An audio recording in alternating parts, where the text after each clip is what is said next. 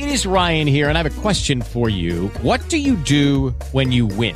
Like, are you a fist pumper, a woohooer, a hand clapper, a high fiver? I kind of like the high five, but if you want to hone in on those winning moves, check out Chumba Casino. At ChumbaCasino.com, choose from hundreds of social casino-style games for your chance to redeem serious cash prizes. There are new game releases weekly, plus free daily bonuses. So don't wait. Start having the most fun ever at ChumbaCasino.com. No purchase necessary. VGW Group. Void where prohibited by law. See terms and conditions. 18 plus.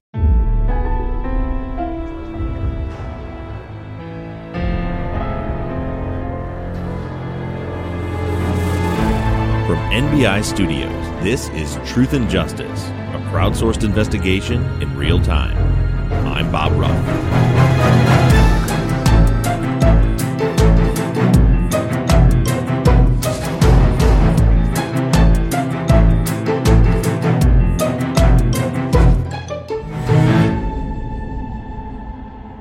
Whether Jennifer was involved in Catalina's murder or not, there's one thing that we know for sure.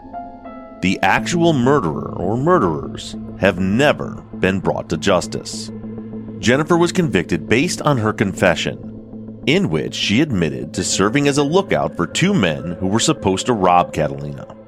DNA evidence from the scene supports the notion that Jennifer was not the actual killer, and the state itself does not claim that Jen was the person who beat or stabbed Catalina. I don't think there are many, if any, people out there that would disagree with me that Catalina's true killer was never caught. Throughout this season, I've been extremely critical of the HPD's failure to find the actual killer or killers.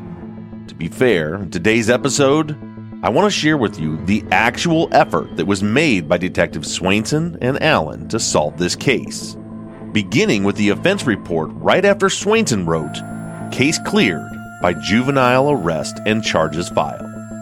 This is Season 10, Episode 27, After the Arrest.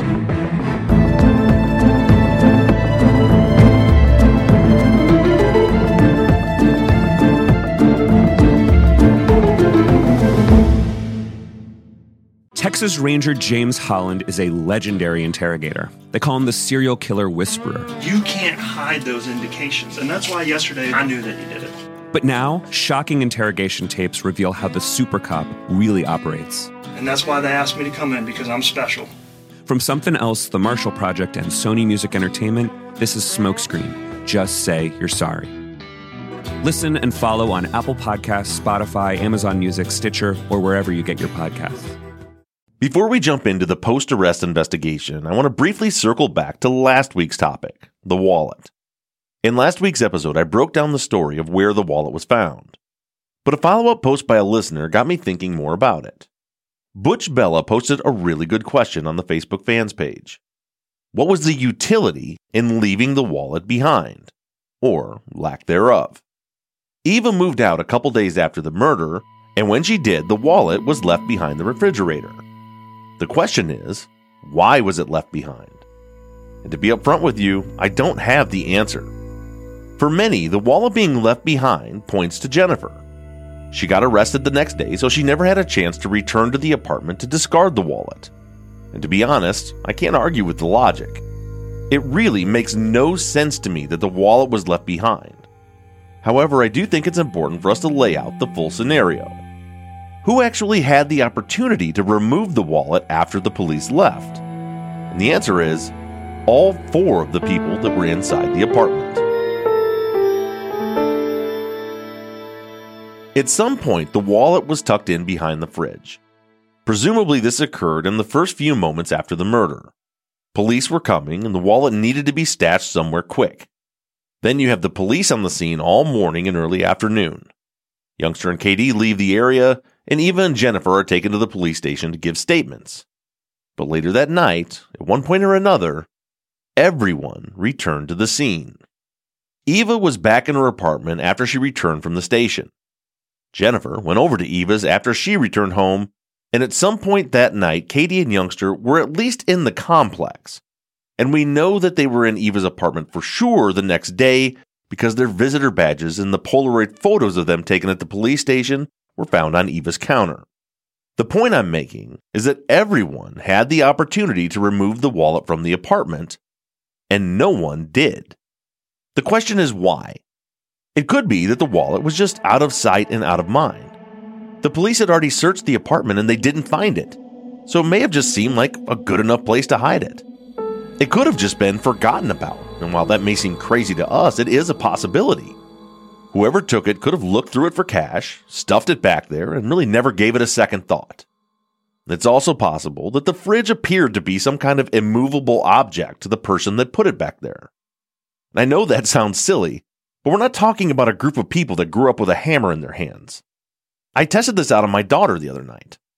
I asked her how she thought that she could get something that dropped behind the fridge. She looked at it and asked me how it was attached to the cabinets. Further discussion revealed that she assumed that it was, quote, part of the house.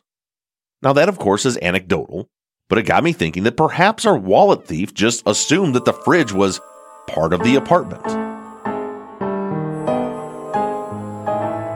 Then there are the more incriminating explanations. For Katie and Youngster, they could have just figured it's not their place, so who cares if it's found there? For Eva, she could have figured that once Jen was arrested, if they found the wallet in the apartment, that they would just assume that Jen put it there, so there was no reason to take the risk of getting caught trying to move it. And for Jen, the explanation is pretty simple. She could have planned to move it later, but got arrested and never got the chance. On its face, I'll agree that that explanation makes the most sense, but it's definitely not the only solution. And if that is the case, then we still have a lot more going on here than what we see in her confession. We can't just ignore all of the evidence that points heavily towards Eva lying about her alibi, lying about the voice, and asking the rest of the group to lie. I just can't square all of that with Jen being involved without Eva's knowledge or participation.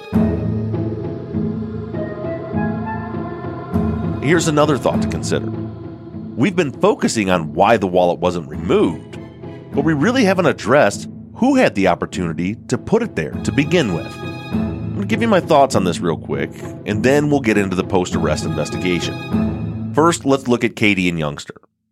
There's only one scenario where either of them would have had the opportunity to stash the wallet, and this is assuming that the wallet was taken during the attack and not randomly stolen later.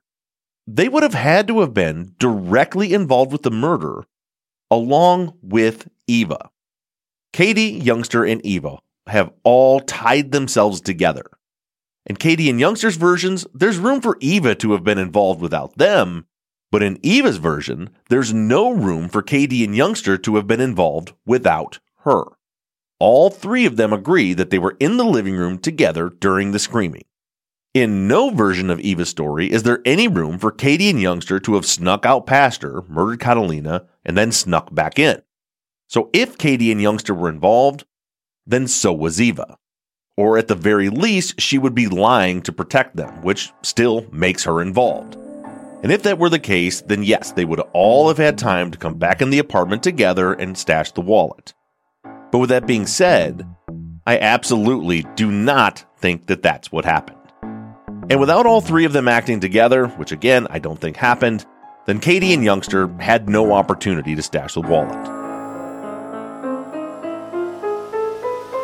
So that leaves Jen or Eva. Let's first look at Jen. In this scenario, Jen would be guilty.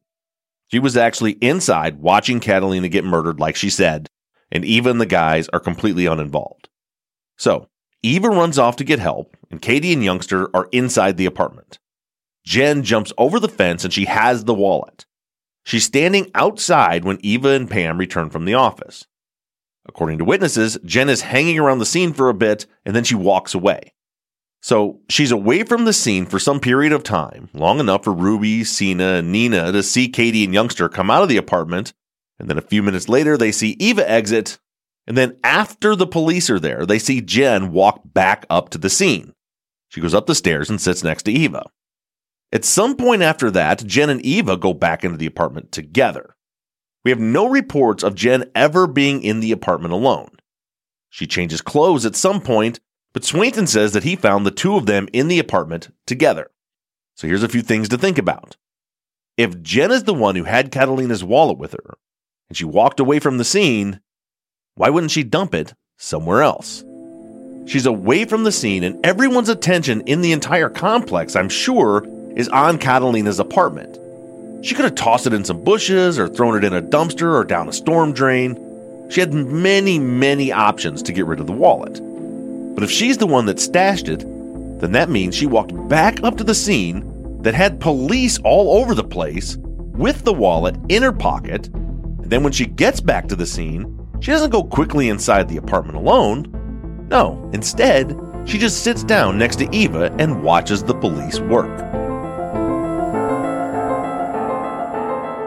It's hard to say for sure because we don't have exact times, but it does appear that Jen was gone from the scene for a decent amount of time. In the crime scene video, we see Eva sitting on the steps alone.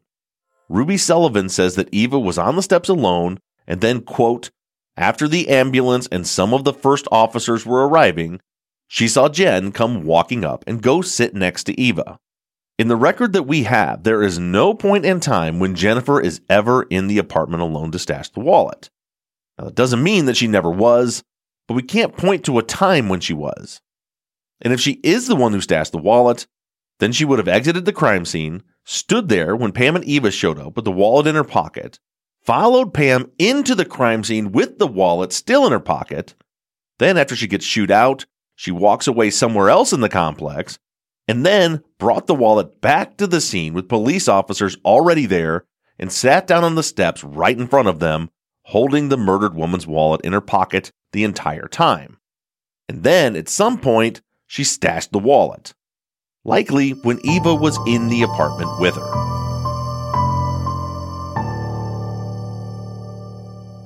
Now, let's look at Eva. In this scenario, we're assuming that she was directly involved in the murder and took the wallet as a part of the attack, just like we did with Jen. If that was the case, what was her opportunity?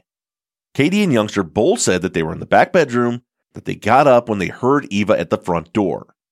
Her actual whereabouts and the moments leading up to that are completely unknown. This could have presented the first opportunity to stash the wallet. It's entirely possible that the guys did catch her going back out of the apartment. She could have easily came in, stashed the wallet, and then was going back out to act as though she was trying to help when the boys saw her at the door. In all actuality, if Eva was involved, this is the scenario that makes the most sense in my mind. And that's the trick, right? We all have different opinions about the case, and we're all trying to come up with scenarios or hypotheses that fit the evidence without conflicts. And this, I think, is one of them. Doesn't mean it's true, but it fits. For me, when I considered this scenario, something clicked. Why would Eva go back into the apartment before running for help? Hello, it is Ryan, and we could all use an extra bright spot in our day, couldn't we? Just to make up for things like sitting in traffic, doing the dishes, counting your steps, all the mundane stuff. That is why I'm such a big fan of Chumba Casino. Chumba Casino has all your favorite social casino-style games that you can play for free anytime, anywhere with daily bonuses. That should brighten your day a little.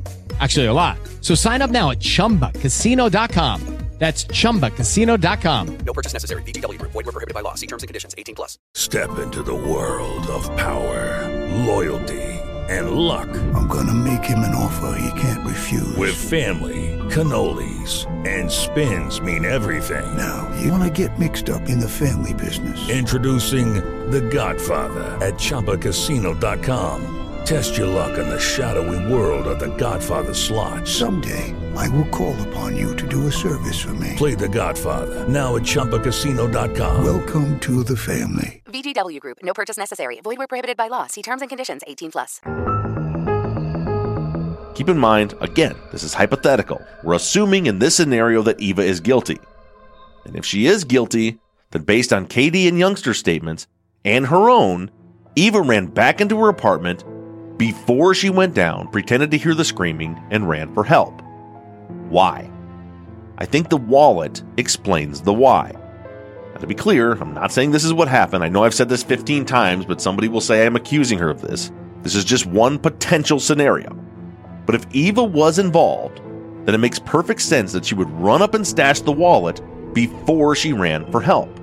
She certainly had the opportunity to do so. More opportunity, I would say, than anyone else did.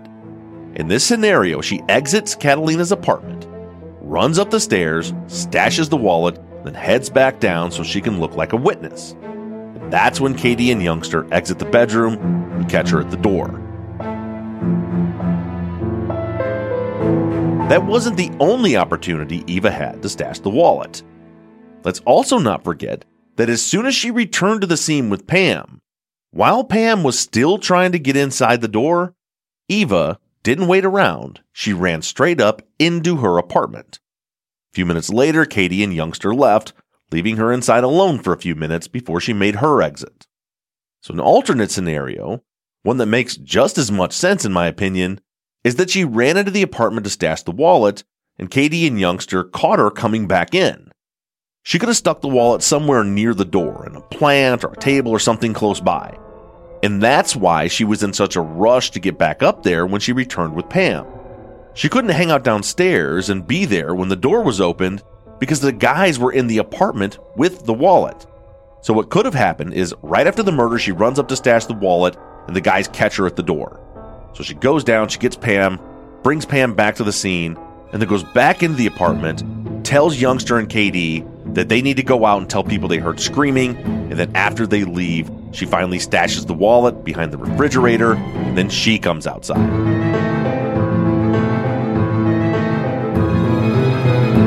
To sum this up, I don't think Katie and Youngster had an opportunity to stash the wallet. And if they did, then they had to have been involved in the murder with Eva, which I just don't believe. Jennifer may have had an opportunity to stash the wallet at some point, but it would have been after she walked around the neighborhood with it in her pocket, brought it back to the crime scene with cops everywhere, and spent some time sitting on the steps with Eva just above the police who were working on the scene. Now, Eva, as I just laid out, clearly had at least two very easy opportunities to hide the wallet. And I think that it had to have been either Jennifer or Eva. And lastly, I want to point out one more thing. Jennifer, in all of her statements, in every version, even when she confessed to being the one who was inside and grabbed the keys and opened the drawer to get the knife, has never, not once, mentioned the wallet. Never. Now, maybe someone could argue that there's some utility in there somewhere for her to admit everything else, but not the wallet. But to me, it sure looks an awful lot like she never mentioned the wallet because she didn't know about it. And now compare that to Eva. Before the grand jury, and again at trial, Eva testified that she saw Jennifer stuffing something into her pants when she returned to the scene with Pam. She tells a fantastical tale about how when she returned with Pam, Jen was standing outside with Youngster and KD, and she was screaming hysterically and stuffing something into her pockets. Besides the fact that she never said anything about this in her 3 interviews with police, she's also completely contradicting her own statements about what was going on when she returned, along with everyone else's. Katie and Youngster weren't outside when Pam arrived on the scene, and Jennifer wasn't at all hysterical. In fact, she was described by everyone as being very calm. And Eva wasn't standing outside talking to anyone either. She ran straight up to her apartment when she returned with Pam Wiley. Now, we've pointed this out before that this is another instance of Eva changing her story, lying, and throwing Jennifer under the proverbial bus. But what we've never pointed out before was the fact that this sure seems like Eva has some knowledge of the wallet. Now, this could very well be that either the police or prosecutor had informed her by this time that the wallet was found in her apartment. But I have my doubts that the DA told her to lie and make up a story like that. Even the most crooked DAs aren't usually dumb enough to directly tell someone to lie on the stand. Especially in a case like this, where they have a confession.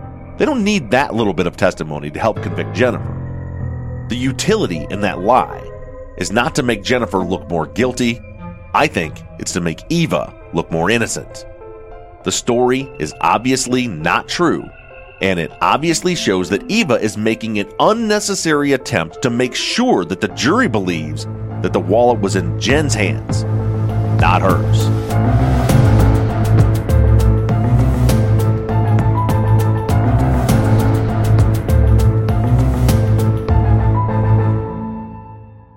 The police case file shows the investigation into Catalina's murder as cleared on October 31st, the day after Jennifer Jeffley was arrested. Swainson and Allen did, however, continue to investigate for a little while after that. For the rest of this episode, I'm going to be sharing with you the progress reports written by the officers. There's not much analysis here. I just want to make sure that I'm being as thorough as possible and cover the entire investigation. For the most part, I'm going to be reading to you directly from the reports. Page 46 of the HPD case file contains the heading, Continued Investigation. Swainson lays out the following checklist for what still needs to be done. Quote, Officer Swainson and his partner Sergeant Allen continue their investigation of the murder of Catalina Palomino. Several objectives have been identified and will be investigated, including the following. Check the alleged co-suspect's pager subscriber information. Check the subscriber of the possible return phone call made when the pager number was dialed. Obtain written statements from additional witnesses, which include House and Ram, Broderick Red Rock Smith, Pam Wiley, and others not known at this time by this investigator. Remember, Jennifer was arrested before all these written statements were taken. Then Swainson's checklist concludes with this, quote, Continue our efforts to identify the alleged co-defendants in this case. Jennifer Jeffley, the charged defendant, provided 2 street names as alleged co-conspirators. The file is broken up into a series of short supplemental reports. I'm going to continue through them the way they're written, which is mostly chronological, but it bounces back and forth between Swainson and Allen. It starts with Swainson. In this first one, he's making contact with a bunch of other officers trying to track down Ernest and Tim. Swainson proceeded to the Southwest Brayburn Storefront Police Station to meet with the officers responsible for patrolling the 10,800 block of Sandpiper. This area and the nearby apartment complexes are reportedly the location where the defendant, Jeffley, mentioned as a possible hangout/residence of the alleged co-suspects, Slow and Ernest Swanson. Swainson met with the officers assigned to the directed patrol and the bicycle detail that are responsible for the area. These officers were briefed with known details of the investigation. Swainson met with the supervisors of these units along with the TACT unit personnel responsible for the area. Swainson proceeded to the Southwest Police Station located at 4503 Beechnut and met with officers of the TACT and gun units. These officers were briefed on the standing of the investigation. Swainson proceeded to the neighborhood storefront location located at South Willow and South Post Oak. There, Swainson met with the entire bicycle detail and other officers that work the Sandpiper area. Hotspot units and fugitive details were also briefed. The purpose of these briefings was to locate any possible suspects known to these officers by the names provided by Jennifer Jeffley. Remember that bit for later. I'm going to read it to you again. The purpose of these briefings was to locate any possible suspects known to these officers by the names provided by Jennifer Jeffley. So the purpose is to find suspects by those names.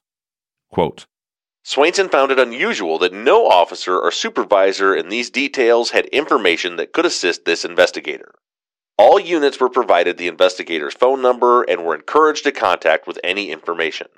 As of this writing, no suspect information has been developed through these resources. So Swainson met with the officers that patrol the area where Jen said that the co-conspirators lived, and he also met with the bike units, the gang unit, the hotspot unit, and the fugitive detail. He gave them all the names and descriptions of the suspects, and as you heard, he found it unusual that no one was able to come up with any real people from the descriptions. Based on what he's saying here, I'm assuming that this method is typically successful. Next, Swainson tries to track down the owner of the pager that Jennifer gave the detectives in her confession. Quote, Swainson indicated in supplement number 11 that the pager number provided by the defendant Jeffley was dialed by this officer. Swainson used a cool phone located within the homicide division. The division is equipped with one number for the entire detail, and this number is used by and all of the investigators assigned to this unit. Swainson dialed the pager number while Sergeant Allen was in the process of obtaining the custodial juvenile statement. A few minutes later, a call was received on the caller ID appliance. The caller ID identified the subscriber as Deborah Darrett. This was checked by a homicide division analyst, and an address on Truxillo Street was developed. Later the same night, the defendant Jeffley agreed to participate in a recorded telephone conversation with the return caller. We sat down with a fresh tape in the recording machine after the custodial statement was secured. The pager number was dialed several times and no response was ever obtained. The caller ID box was checked the next morning and no new phone calls came in during the night. Pat Mathis of the Homicide Division Analyst Detail was able to locate the subscriber information regarding the pager itself. The pager number was issued and sold from a business located within the King Flea Market on Griggs Road. Mathis requested that the owner-operator of the business check their records and provide them with the name of the customer possessing the pager. Mathis provided the following information. Hazara Vaughns, receipt number 59891. Sergeant Allen investigated this portion of the pager connection. See his supplement for details. Allen's supplement is just a few pages down in the report, so we'll just continue on and get to it in just a few minutes. But put a pin in that for right now. In the next supplement, Detective Swainson circled back to talk to Youngster. This is 2 days after he gave his written statement and Jen was arrested. On Friday, November 1st, 1996, Swainson spoke with Youngster Pharrell Smith, and he agreed to assist in the investigation. He was picked up at his residence at 11 a.m. this date with his mother's permission. During the subsequent interview, he had no new information to provide. Something I find interesting here is they interviewed Youngster again after Jen was arrested, which means at this point, they had all of the statements. They knew that his statement conflicted with KD's, it conflicted with Eva's, and it conflicted with Jennifer's, and Pam Wiley's and Keith Truesdale's for that matter. But still, he's not a suspect. They just say that he provided no new information. Quote, at the conclusion of the interview, Youngster agreed to participate with paging the pager number provided by Jeffley. We used a cool phone located in the robbery division, which carried a different phone number than the one used in the homicide division. This was done to circumvent the possibility of a caller ID feature the holder of the pager may have. The operation was set up using the cool phone, a tape recorder, and Youngster to do the talking, attempting to obtain a name while investigators recorded the caller's subscriber information. No response was ever obtained. The operation was terminated later that afternoon. Swainson then transported Smith to his mother's job site. So now, at this point in the investigation, the detectives had a call into the cool line from the night Jennifer was arrested that may or may not have been in response to the page, because remember, that cool phone is used by everyone in that unit. But the call that came in was from a number belonging to a Deborah Darrett, and they were able to determine that the person who bought the pager from the flea market was named Hazara Vaughns. So their next step was to go to Deborah Darrett's home and question her about why someone called the cool phone from her number.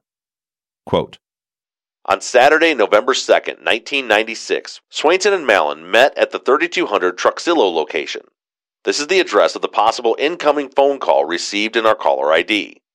The address is included in the Cunny Homes Project, located near the Scott, Tier Western, and the Texas Southern University area. Swainson and Allen met with Deborah Darrett and were introduced to her daughter, Dorothy Darrett, who was a black female 16 years old. Neither woman could offer a plausible explanation for the phone call to the homicide office. Dorothy works at a nearby child care center and could not provide any information why the telephone was used on Wednesday evening when the call came in. It's not mentioned in the report if the women were asked if they knew anyone named Jennifer, Tim, Slow, or Ernest.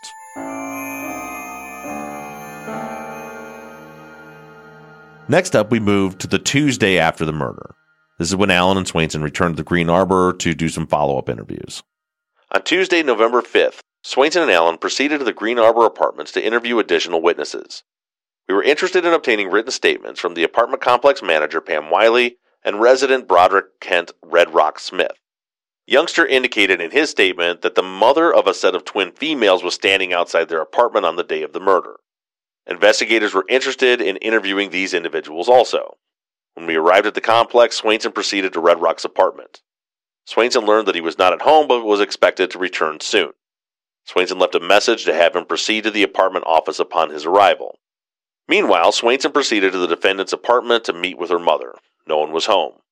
Sergeant Allen proceeded to the apartment office to obtain Pam Wiley's written statement, and he later obtained a statement from Red Rock. Swainson located a Ruby Sullivan in apartment number 157 who had two sets of twin daughters. The eldest girls were outside with her on the morning of the murder discovery. Swainson interviewed the women. Next up, we have Detective Allen's supplement in regards to the pager subscriber info. Sergeant Allen reviewed this case and noted that 2 of the witnesses that were interviewed did not have a summary of their statements within the offense report. This is troubling and is the only information we get. So we know that a couple days after the murder, people were interviewed and there were never any notes taken or written down or put into the file about those interviews. He doesn't say who it was or if they were ever added. So there may still be interviews out there that we have no idea even happened. Quote, additionally, we had conducted follow-up concerning a pager number that the suspect Jennifer Jeffley provided. Jeffley stated that one of the 2 other possible suspects in this case, Ernest Watson, had this pager and committed the offense. We obtained the subscriber information for the pager and determined that the pager had been sold at the King Flea Market located on Griggs Road. The pager had been purchased by Hazara Vaughn on July 1, 1996, with receipt number 59891. Allen telephoned the owner Bruce Yu, Cellular King, and a copy of the receipt was faxed to the homicide office as is included in the case file. A check of the address was done, and the following persons found to have vehicles registered at this address. Sandra Jones Jr. had a 1989 Dodge, and William Morgan had a 1976 Chevy and a 1982 Oldsmobile. Service at the address was in the name of Gladys Jones. We also found a possible traffic warrant for a Danae Vaughns, black male, 24 years old, 135 pounds. Vaughn's Texas driver's license showed an address in Missouri City. Allen drove to the Faircroft address and interviewed the residents there. Allen determined that William Morgan, black male, 26, resides at this address with his mother, Gladys Jones, and grandmother, Willie Jean Morgan. Morgan advised him that Hazara Vaughns is a relative and had been living there, but he put her out. Morgan stated that Hazara is living with her brother at an apartment complex on the southwest side of town. Morgan then gave Allen Hazara's telephone number. Morgan agreed to take me to the apartment complex. Allen was directed to the Shadow Creek Apartments, 9475 Rorick Road, apartment number 134. The apartment is leased by her sister-in-law, Deborah Dunmore, and brother, Danae Vaughns. Allen then arrived at the Vaughns' residence and interviewed Hazara. And just to make sure you're keeping all this straight, Hazara is the person who originally bought the pager at the flea market. Here's the report on her interview. Ms. Vaughns is not employed. The interview was direct and brief. Ms. Vaughns acknowledged that she had purchased a pager from the King's Flea Market on Griggs in July. Ms. Vaughn stated that she had lost the pager at a girlfriend's named Kim Weasley and Patrick Woods in the South Park area of the city. Ms. Vaughn stated she does not know their address and does not have a telephone number for them. Ms. Vaughn stated that she had contacted the pager company and spoke with a black male there and requested that the pager be canceled. Ms. Vaughn stated that she had only paid for 2 months and could not understand why the pager would still be activated. Ms. Vaughn stated she does not know anyone named Jennifer Jeffley, Ernest Watson, or Tim, aka Slow. The interview was concluded at that time. We have not been able to come up with any information to date on Ernest Watson or Tim, aka Slow. And that right there is the last word that we hear about Tim and Ernest. In this report, Ms. Vaughns appears to be a dead end. According to her, she bought the pager at a flea market in July, paid to have it activated for 2 months, which would make it active until September 1st. She then lost the pager and contacted the company and canceled the service. Assuming that's all true, then that would mean someone found the pager and started their own service on it. Now, she does seem to give a couple of leads here. She at least gives some names of the people's house she was at when she lost the pager. We don't have any follow-up on that. This is it. A couple days after Jennifer's arrested, and quote, "We have not been able to come up with any information to date on Ernest Watson or Tim, a.k.a. Slow." Hello, it is Ryan, and we could all use an extra bright spot in our day, couldn't we? Just to make up for things like sitting in traffic, doing the dishes, counting your steps, you know, all the mundane stuff. That is why I'm such a big fan of Chumba Casino. Chumba Casino has all your favorite social casino-style games that you can play for free anytime, anywhere with daily bonuses. That should brighten your day a little. Actually, a lot. So sign up now at ChumbaCasino.com. That's ChumbaCasino.com. No purchase necessary. VGW Group. Void where prohibited by law. See terms and conditions. 18+. The next supplement in the report takes us back to October 31st, the day after Jennifer's arrest. So we're kind of going back in time right now. We've moved on from Swainson's reports to Allen's. Allen is returning to Green Arbor here to look for Eva. Quote, Sergeant Allen drove to the Green Arbor Apartments. Allen requested Officer Dan Arnold to accompany Allen to the complex. Officer Arnold is fairly new to the Homicide Division and had requested to assist with the investigation. We walked to the apartment number 58 in an attempt to locate Eva Mondragon. We wanted to speak with Eva concerning her knowledge of Jeffley's male friends. There was no answer at the door, and we walked to the office, and Allen telephoned Eva's father. Allen spoke with Eva, and she agreed to drive to the complex. While outside of the office, Sergeant Allen recognized the young male that we had spoken to on Tuesday night. This male was a person that Jennifer Jeffley had spoke to, and she indicated that he had been talking with youngster. J. Terrell Jones, black male, 17 years old. Lives in Unit 232, attends Dolby, 9th grade. Terrell admitted knowing Jennifer and her sister Kim.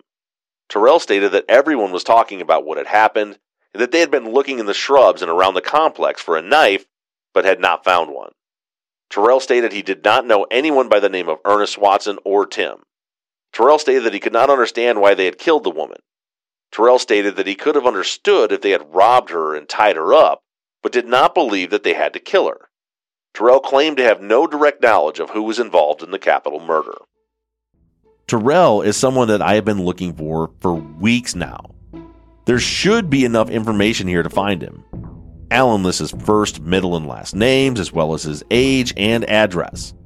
But for some reason, every resource that I have is coming up with nothing. Although there are some inconsistencies. Allen lists Terrell as 17 years old, but says that he's a freshman in high school. I suppose that's possible, but it's definitely not typical. Freshmen are typically between 14 and 15 years old, and the average high school student turns 17 during their junior year, not their freshman year. In any case, I would love to talk to Terrell because he seems to be a part of the group that Sina Sullivan mentioned to me. He used kind of the same phrase as she did with me. He said that everyone was talking about the murder. He even says that kids from the neighborhood were looking in the shrubs for a knife. Now think about that. How did they know she was stabbed? Was it common knowledge? Did Pam Wiley and the other witnesses tell everyone? I don't know. But it is worth noting that these kids knew that they should be looking for a knife.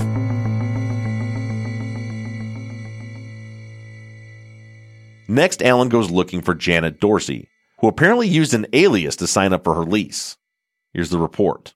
We walked up to apartment number 3 where Janet Dorsey is believed to live. Jeffley stated she had gone to her friend Dorsey's the morning of the Capitol murder and used the telephone. Allen knocked on the door and there was no answer. We walked to the office and Allen asked the manager if we could see the lease agreement for apartment number 3 in an effort to get Dorsey's telephone number and any other relevant information.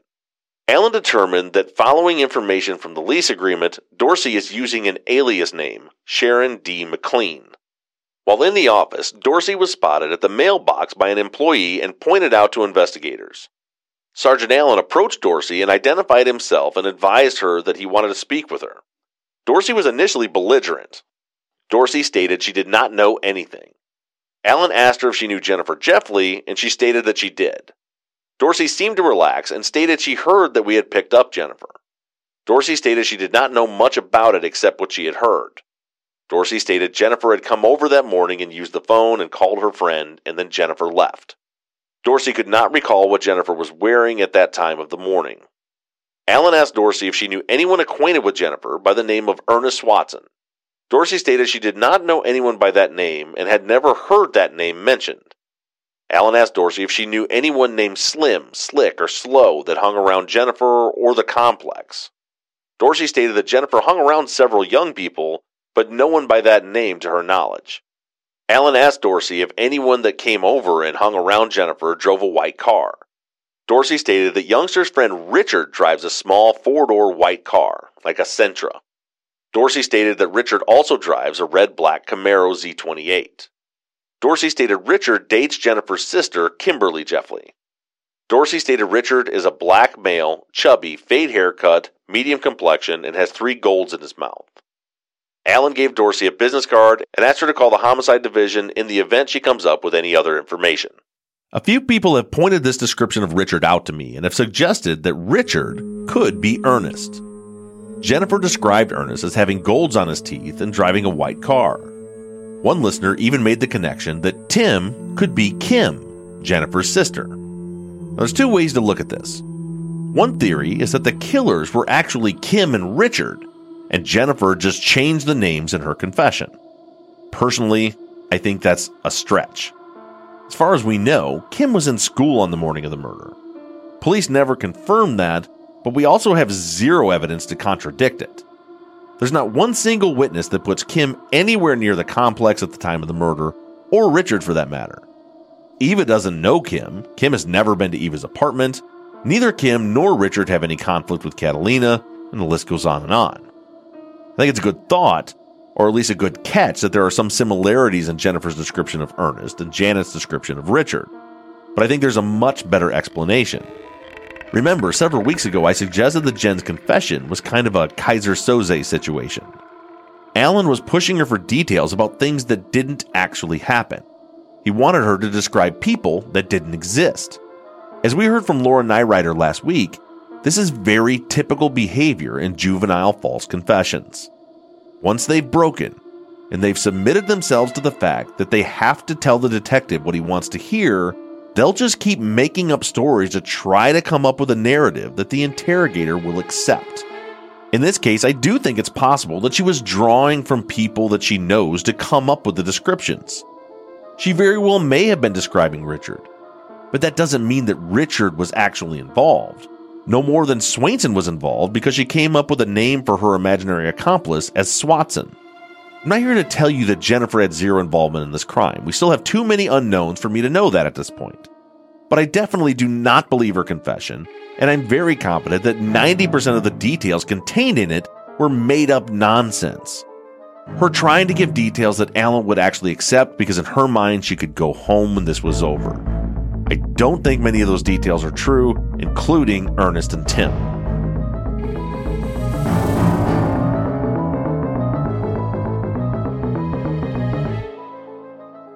Next, Alan speaks with Eva while he's there. We've already gone over that report. This is where Eva says that she thinks it was actually Jennifer's voice that she heard inside the apartment and not a deep, scraggly, raggedy man's voice. And then Alan speaks to Youngster again. This is Friday, 2 days after Jennifer's arrest. Alan and Swainson met with Pharrell Smith, a.k.a. Youngster, on this date. Swainson addresses the meeting in supplement number 16 of this report. Youngster does not acknowledge knowing anyone by the name of Ernest Watson, Tim, or Slow. Youngster did provide us with Richard's full name, Richard Smith, about 17 years old, and Richard attends Dobie High School. Youngster stated that Richard drives a small white Sentra-type car. Now, I do want to point out here that I find it very hard to believe that both Janet Dorsey and Youngster described the car as white, like a Sentra of all cars to pick. Just happens to be the type of car that Jennifer said that the killers were driving. I don't buy it. I think at best, they may have asked them, could it have been a Sentra? And they might have said maybe or kind of like. But I don't think that they both just on their own said it was like a Sentra. Quote, Alan conducted an inquiry on Richard Smith in the juvenile division and found Richard Paul Smith to have a juvenile criminal history. Smith attended Dobie High School. Smith had a listed address on Westridge, and his mother is Patricia Johnson. Smith was handled for assault in December of 1995. A review of the case indicated Smith was wanted in connection with the assault by juvenile. Investigation to continue. And after this, it's crickets from Alan and Swainson. They put in a solid 3 days of investigation after Jennifer was arrested, and then nothing for a month and a half, other than getting the written statements from witnesses that they had already talked to. We have no follow-up with anyone from the complex after that. No supplements on any investigation into Richard, nothing. If they did any investigating over the next 7 weeks, they didn't document it. The next supplement we have is from December 19th when Jennifer's lawyer contacted Alan and wanted to do the drive around to show the detectives where her supposed accomplices lived. I'm sure you remember that trip was a wild goose chase. Jennifer was barely paying attention and wasn't able to find the house. The only interesting part of that trip was that Alan says that he drove past Hazara Vaughn's house. Remember, she's the one that originally bought the pager that's associated with the phone number that Jennifer gave police. But in the report it says that when Alan drove by Vaughn's house, that Jennifer says that she thinks she recognizes that house and may have been there before. And after that, no follow-up, nothing. Alan's next progress report is from September 16th, 1997, 9 months later, and just before the trial. This is the report that I went over last week when Alan realized that the wallet wasn't in the evidence room. So if you're wondering why Juan Mendiola is angry, and why I'm so critical of these detectives, this is why. They arrested a 15-year-old girl for this murder based on a confession that they themselves disproved when they realized that Ernest and Tim didn't exist. They spent a whopping 3 days looking for Ian Slowe, and then they marked the case closed. They never considered anyone else in the apartment as a suspect. They never circled back to ask any of the residents in the complex if they had heard what happened. They never really even looked for Catalina's killers. They used all of the resources at their disposal to find two guys named Ernest and Tim, but they did not use those same resources to see if anyone had any information on the murder. It was E and Slowe or bust. And if I'm not making myself clear, understand that there is a very big difference between looking for two specific imaginary men and looking for the men who killed Catalina, whoever they may be. 3 days. That's what Catalina got. 3 days of effort to bring her killers to justice, and then the case was closed.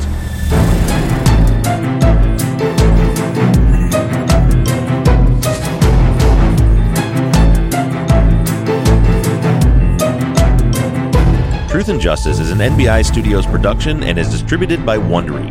Produced and edited by Mike Bussing and sound engineered by Shane Yoder. All music for the show is created, composed, and scored by PutThemInASong.com, who also mixed and mastered this episode. All of our font across all of our logos and banners were created by Tate Krupa of Red Swan Graphic Design. You can find more of Tate's work on Etsy. Thank you to Katie Ross of CreatedInTandem.com for designing, creating, managing, and maintaining our website, TruthAndJusticePod.com, where you can view all photos and documents discussed in every episode. And a big thank you to our transcription team: Pamela Westby, Kathy McElhaney, Charlena White, Kaywood Yomnick, Ginger Fiola, Edith Swanneck, Lindsay Pease, Erica Cantor, and Jen Reese Incandela. And as always, thank you to all of you for all of your engagement and support. If you like the show and you'd like to support us, you can do so in a number of ways. To financially support the show, you can go to patreon.com/truthandjustice. On the Patreon page, you can pledge as little as $3 a month, and we also have reward levels. For just $5 a month, you get access to ad-free versions of all of our episodes and behind-the-scenes videos of the creation of our Friday follow-up episodes that always include 10 to 30 minutes of pre-show bonus chat. Other reward levels include t-shirts, hats, and even the opportunity to co-host one of our Friday follow-up episodes. To become a patron, just go to patreon.com/truthandjustice. You can also help us out by going to iTunes and leaving us a 5-star rating and review. And lastly, you can always support us by supporting the companies that sponsor this program. If you have a new case that you'd like us to consider for future seasons, you can submit your cases on our website, truthandjusticepod.com. Just click on the case submission button and fill out the form. And the most important thing that you can do is to engage in our investigations. You can keep in touch with us through our email at theories@truthandjusticepod.com. You can like our Facebook page or join in on the conversation on the Truth and Justice Podcast fans page. For all of you tweeters, you can connect with us on Twitter at TruthJusticePod. And I personally can be found on social media at BobRuffTruth, and Mike can be found at MurbGaming. MURRBGAMING. Don't forget that we always have our 24/7 voicemail line open for questions, comments, or tips on our cases. That phone number is 269-224-2833. However you do it, stay engaged, stay in touch. But as for now, I'm signing off. I'm Bob Ruff, and this has been Truth and Justice.